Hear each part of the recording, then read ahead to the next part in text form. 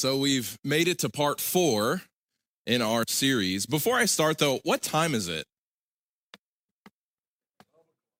What time does it say we get out of church in the bulletin? 12:30. Okay, all right. I'm going to get y'all out of here on time. You can hold me to that. You know, over the past few weeks, we have been looking at the early part of Jesus' ministry there in Galilee.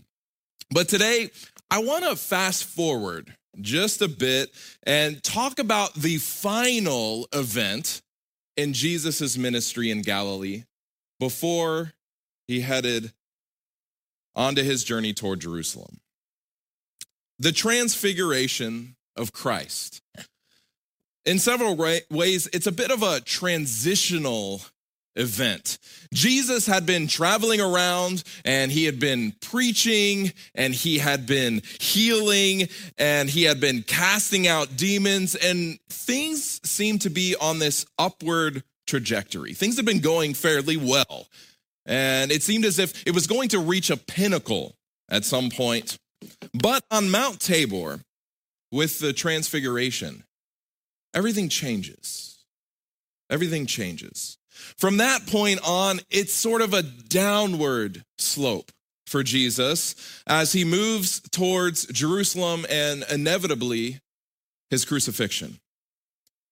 We've been looking at the genesis of the good news, but in some ways, what we discuss today will be the culmination of the good news. It's a glimpse of the end. It's a glimpse of the eschaton or eschatology, which comes from the Greek, and it just simply means the end, or our discussions as Christians about the end. This is the end of God's divine plan and a glimpse of his kingdom come. So I'm just going to go ahead and read from Mark's gospel first, and then we'll talk about it. Mark 9, verse 2. Now, after 6 days, Jesus took Peter, James, and John and led them up on a high mountain apart by themselves, and he was transfigured before them. His clothes became shining, exceedingly white like snow, such as no launderer on earth can whiten them. And Elijah appeared to them with Moses, and they were talking with Jesus. Then Peter answered and said to Jesus, Rabbi, it is good for us to be here, and let us make 3 tabernacles, one for you, one for Moses, and one for Elijah, because he did not know what to say, for they were greatly afraid. And a cloud came and overshadowed them, and a voice out of the cloud saying, This is my beloved Son, hear him. Suddenly, when they had looked around, they saw no one anymore, but only Jesus with themselves. So one day, Jesus wakes up and he feels like taking a hike with his inner circle, which consists of Peter, James, and John. And they go up on this mountain, Mount Tabor, and Jesus begins to pray. But as he is praying, in the midst of the prayer, he is transfigured. He begins to shine in his glorified form, and then these 2 figures from the Old Testament appear. Moses and Elijah, who represent the law and the prophets. These 2 individuals represent all of what we refer to as the Old Testament. And these 2 great representatives appear and begin having a conversation with Jesus about what is going to happen soon in Jerusalem.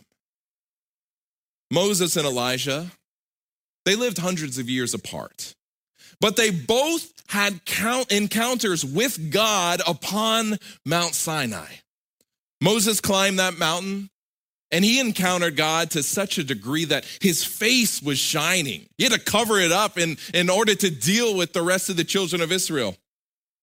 And then Elijah was also on Mount Sinai when he fled from Queen Jezebel. He was in that cave, and in that cave he heard the still small voice of God. Well, now, upon another holy mountain, Moses and Elijah both encounter the divine again. They see God and they hear God. And Peter, understandably, he's quite overwhelmed by all of this. And he wants to join in the conversation. And so he comes up with this plan. He wants to build 3 tabernacles, 3 shrines. So he's like, hey, I'm going to build a shrine for Moses. I'm going to build a shrine for Elijah. And I'm going to build a shrine for Jesus. But the problem here is that Peter is treating Jesus as equals with Moses and Elijah. But they're only there to point to Jesus. And then the voice of the Father comes down from out of the heavens and tells the disciples to listen to him, listen to Jesus, because Jesus is what God has to say. The disciples, they fall into a dead faint. And I can imagine Jesus coming over as he did so often in his ministry and touching them and saying, fear not. It's okay, guys. I'm here. I'll protect you. And once they recovered their senses and looked around, no more Moses, no more Elijah, only Jesus. And that's the story of the Transfiguration. Now, I haven't heard too many sermons about the Transfiguration. It's almost entirely absent from modern Western Christian theology, which is surprising because it's not some obscure and strange event. It's one of the most theologically significant events in all of Jesus' ministry. We can derive an enormous amount of theological insight from what we refer to as the Transfiguration. For one thing, it is the revelation or unveiling of the full deity of Christ. Now, we shouldn't think that the Transfiguration was something that just happened to Jesus. It's not like Jesus just happened to come upon something and then randomly this all occurred. Rather, the Transfiguration is an unveiling, a revealing of who Jesus is and who Jesus has always been. If there was anyone changed on Mount Tabor, it wasn't so much Jesus, but it was the eyes of Peter, James, and John. As the veil was taken away, and for the first time they are fully seeing who Jesus is. Fully man, yes, but also fully God. And the point of confessing the deity of Christ is so that we can know what God is like. Over and over in Jesus' ministry, he's saying, I've come to show you the Father. I've come to show you the Father. I've come to show you how the Father is like. And it's when we make the glorious discovery at the Transfiguration that God is like Jesus. Moses and Elijah, representing the law and the prophets, and their chief purpose was to point everyone to Jesus, who is the Son of God, the true Word of God. He's the Logos incarnate. The Transfiguration is a glimpse of the end, a glimpse of the eschaton. It's a look at God's kingdom come. And it's something that we all have to look forward to. It's a look at where we're headed. This event wasn't just a revelation of who Jesus is, but also a revelation of the destiny of all creation. But in order to truly understand this, we've got to look at a verse that is strangely left out. People don't talk too much about the Transfiguration, but when they do, they tend to leave this verse out. Did you notice when I told the story of the Transfiguration that I started at chapter 9, verse 2? Where's verse 1? Why does it always get skipped? It usually does get left out. But it's in reading verse 1 that we actually understand what's truly going on here. So Mark 9, verse 1, it says, "And he, Jesus, said to them, 'Assuredly I say to you, that there are some standing here who will not taste death till they see the kingdom of God present with power.'" That is the context for this event. This event isn't recounted in John's gospel, but it is recounting in the other three gospels. And the actual event is preceded in all three cases by Jesus telling his disciples that some of them wouldn't see death until they saw the kingdom of God come with power. Then, 6 days later, as verse 2 tells us, three disciples, Peter, James, and John, see Jesus transfigured. So what is the transfiguration? It's a glimpse at the end. It's a glimpse of the eschaton. It's a glimpse of the kingdom of God come with power. And what happened to Jesus, what happened to Christ on Mount Tabor, is where we're all headed. That's where we're going. The transfiguration is a prime source for informing our eschatology. That is our understanding of how this is all going to wrap up. Within Christianity, we proclaim that history and creation itself has a goal. It has a goal, a purpose. In the Greek, a telos. It's got an end, unlike, say, Hinduism. It's a very rich and ancient religious tradition that sees existence sort of like a circle. You go around, and then you get back to the beginning, and you start back over again. You just keep moving around and moving around. But Christians say, no. There's actually a purpose of all this. There's an end goal to history because God has a plan. God has a plan in this earth as we know it, this earth as we experience it. It's interim. It's provisional. It's temporary. Furthermore, it's broken. It's damaged. It's fallen. It's a world gone wrong, but this present state that we see isn't how it will always be. And praise God for that. The Apostle Peter puts it this way in his talk from Acts 3:21. "Whom heaven must receive until the times of restoration of all things, which God has spoken by the mouth of all his holy prophets since the world began." The Greek word that Peter uses here is apokatastasis. Apokatastasis. And it means, as it's translated here, the restoration of all things. All things are currently broken. They're currently messed up. They're currently subject to decay.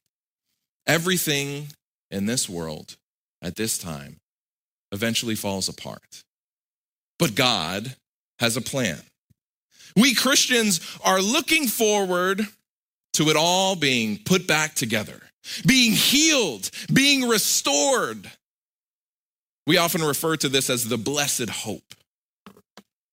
Humanity, history, and all of creation will be restored back to a state beyond sin, beyond corruption, beyond death. There is locked up within fallen creation. And that includes you, that includes me. A glory waiting to be released, waiting to be unveiled. There's something locked up in each of us that hasn't been released yet. It hasn't been let loose. And the Apostle Paul, he talks about it in Romans 8 like this. "For I consider that the sufferings of this present time are not worthy to be compared with the glory which shall be revealed in us. For the earnest expectation of the creation eagerly waits for the revealing of the children of God." That's us. That's you and me, children of God. Yet we aren't fully revealed yet. But creation eagerly awaits this revealing, this unveiling. He continues, For the creation was subjected to futility, not willingly, but because of him who subjected it in hope, because the creation itself also will be delivered from the bondage of corruption into the glorious liberty of the children of God. This is the eschatological hope that we as Christians have. Just as Jesus was so transfigured in a moment that in 1 second he looked just like any other Galilean Jew in the first century, and in the next moment he is shining like the sun, so bright the disciples couldn't even look at him. Just as Jesus was transfigured like that, so also all within humanity and nature that have been redeemed will shine with a similar glory. Daniel wrote about this in Daniel 12, verse 3. Those who are wise shall shine like the brightness of the firmament, and those who turn many to righteousness like the stars forever and ever. You're going to shine bright, brothers and sisters. This is what theosis looks like. That is participation in the divine nature. We are being invited to take part in something special, something life-changing. And the Apostle Peter put it this way in 2 Peter 1:4. By which have been given to us exceedingly great and precious promises, that through these you may be partakers of the divine nature, having escaped the corruption that is in the world through lust. God in Christ joined humanity together and then joined us back to him. That's how we are set free. That's how we are healed. That's how the kingdom of God rules. God in Christ came into the brokenness of humanity and took it all upon himself. Jesus dies, yes, but sin doesn't destroy him, right? He dies, but he rose from the grave, and then he ascended to the right hand of the Father in heaven. He took humanity onto himself in order to heal it. Our destiny is to participate in the divine nature and to be liberated from the corrupt nature that's in the world through sinful desires. Jesus Christ, the one who is fully God and fully human, is the restorer of all things. The restorer of all things. To be in Christ is to become a participant in the divine nature and to become a new creation. A new creation. This is what Paul was talking about when he wrote this in 2 Corinthians 5:17. Therefore, if anyone is in Christ, he is a new creation. Old things have passed away. Behold, all things have become new. All right, so this morning we've heard plenty from Peter. We've heard plenty from Paul, but we need to look at something that John said. As I mentioned last week, I believe that John is the greatest theologian in all of the New Testament. So let's see what John has to say on these matters. 1 John 3:2. Beloved, now we are children of God, and it has not yet been revealed what we shall be. But we know that when he is revealed, we shall be like him, for we shall see him as he is. That is our blessed hope. That is what we get a glimpse of with this transfiguration of Christ. Our future is to be transfigured in a similar way. We've not yet seen our best selves, right? But we will. We will soon, one day. And the beautiful thing is that when we are glorified, when we are transfigured, we'll still be recognized. When we're all transfigured and changed and created new, we're going to recognize each other. And this being made new I know that we as humans, we like to talk about ourselves. But do you realize that this being made new isn't just about us as humanity, but it's about all creation? Think of all the grandeurs of nature: mountains, the oceans, beaches, forests, trees, the formations of the clouds in the sky, the flowers in the fields. They're beautiful. They're breathtaking, awe-inspiring. And sometimes because of that, I think that we forget the fact that all this beauty that we are seeing in nature is only nature in its fallen form. Imagine how glorious nature and all of creation will be in the time to come. Think of the most beautiful things that you've seen in this life. It's not even a glimpse. It's not even a taste of what is to come. This is Christian eschatology.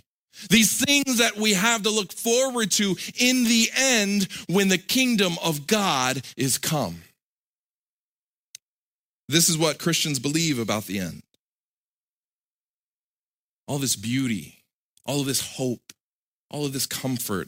So we can get rid of the hyper-violent, doom-oriented, gotta have a mega war in the Middle East, gotta build the third temple kind of theology. We can go home and we can look on our shelves, and I know most of you probably don't have these books on your shelves, but if you do, you can take all the late great Planet Earths, you can take all the Blood Moons books, you can take all the Left Behind books, and you can just dump them in the dumpster where they belong. Because it's bad theology. And it's not what the Bible teaches. We await, as Christians, in the Greek, parousia, the appearing of our Lord in the transfiguration of all things. But we aren't just lazily waiting around sitting on our hands, right? We need to be out in the world making a positive difference, offering people hope, comfort, and love. We've all got good news to share with humanity. And as we await these things, as we await our transfiguration, we would do well to pray.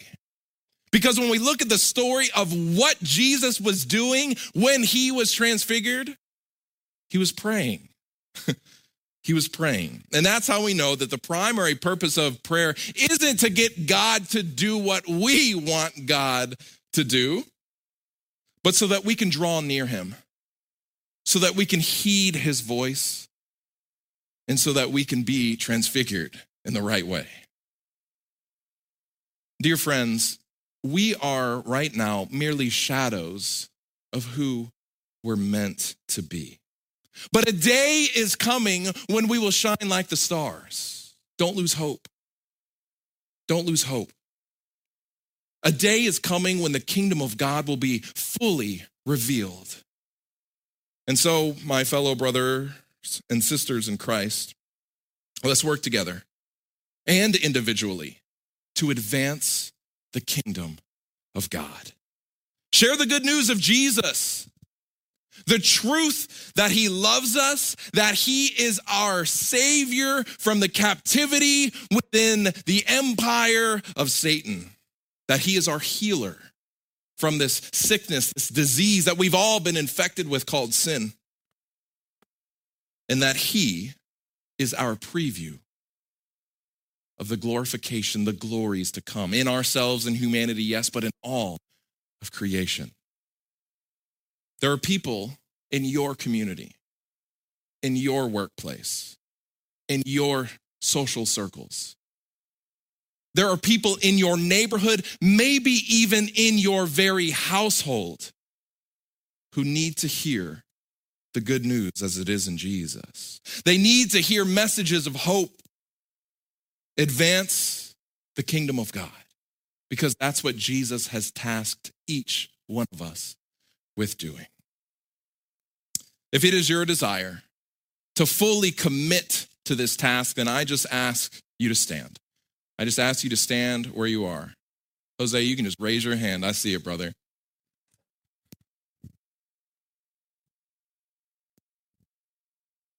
There's a lot of people standing because a lot of people have good news. Let's not hoard it to ourselves. Let's go out and share it with the world.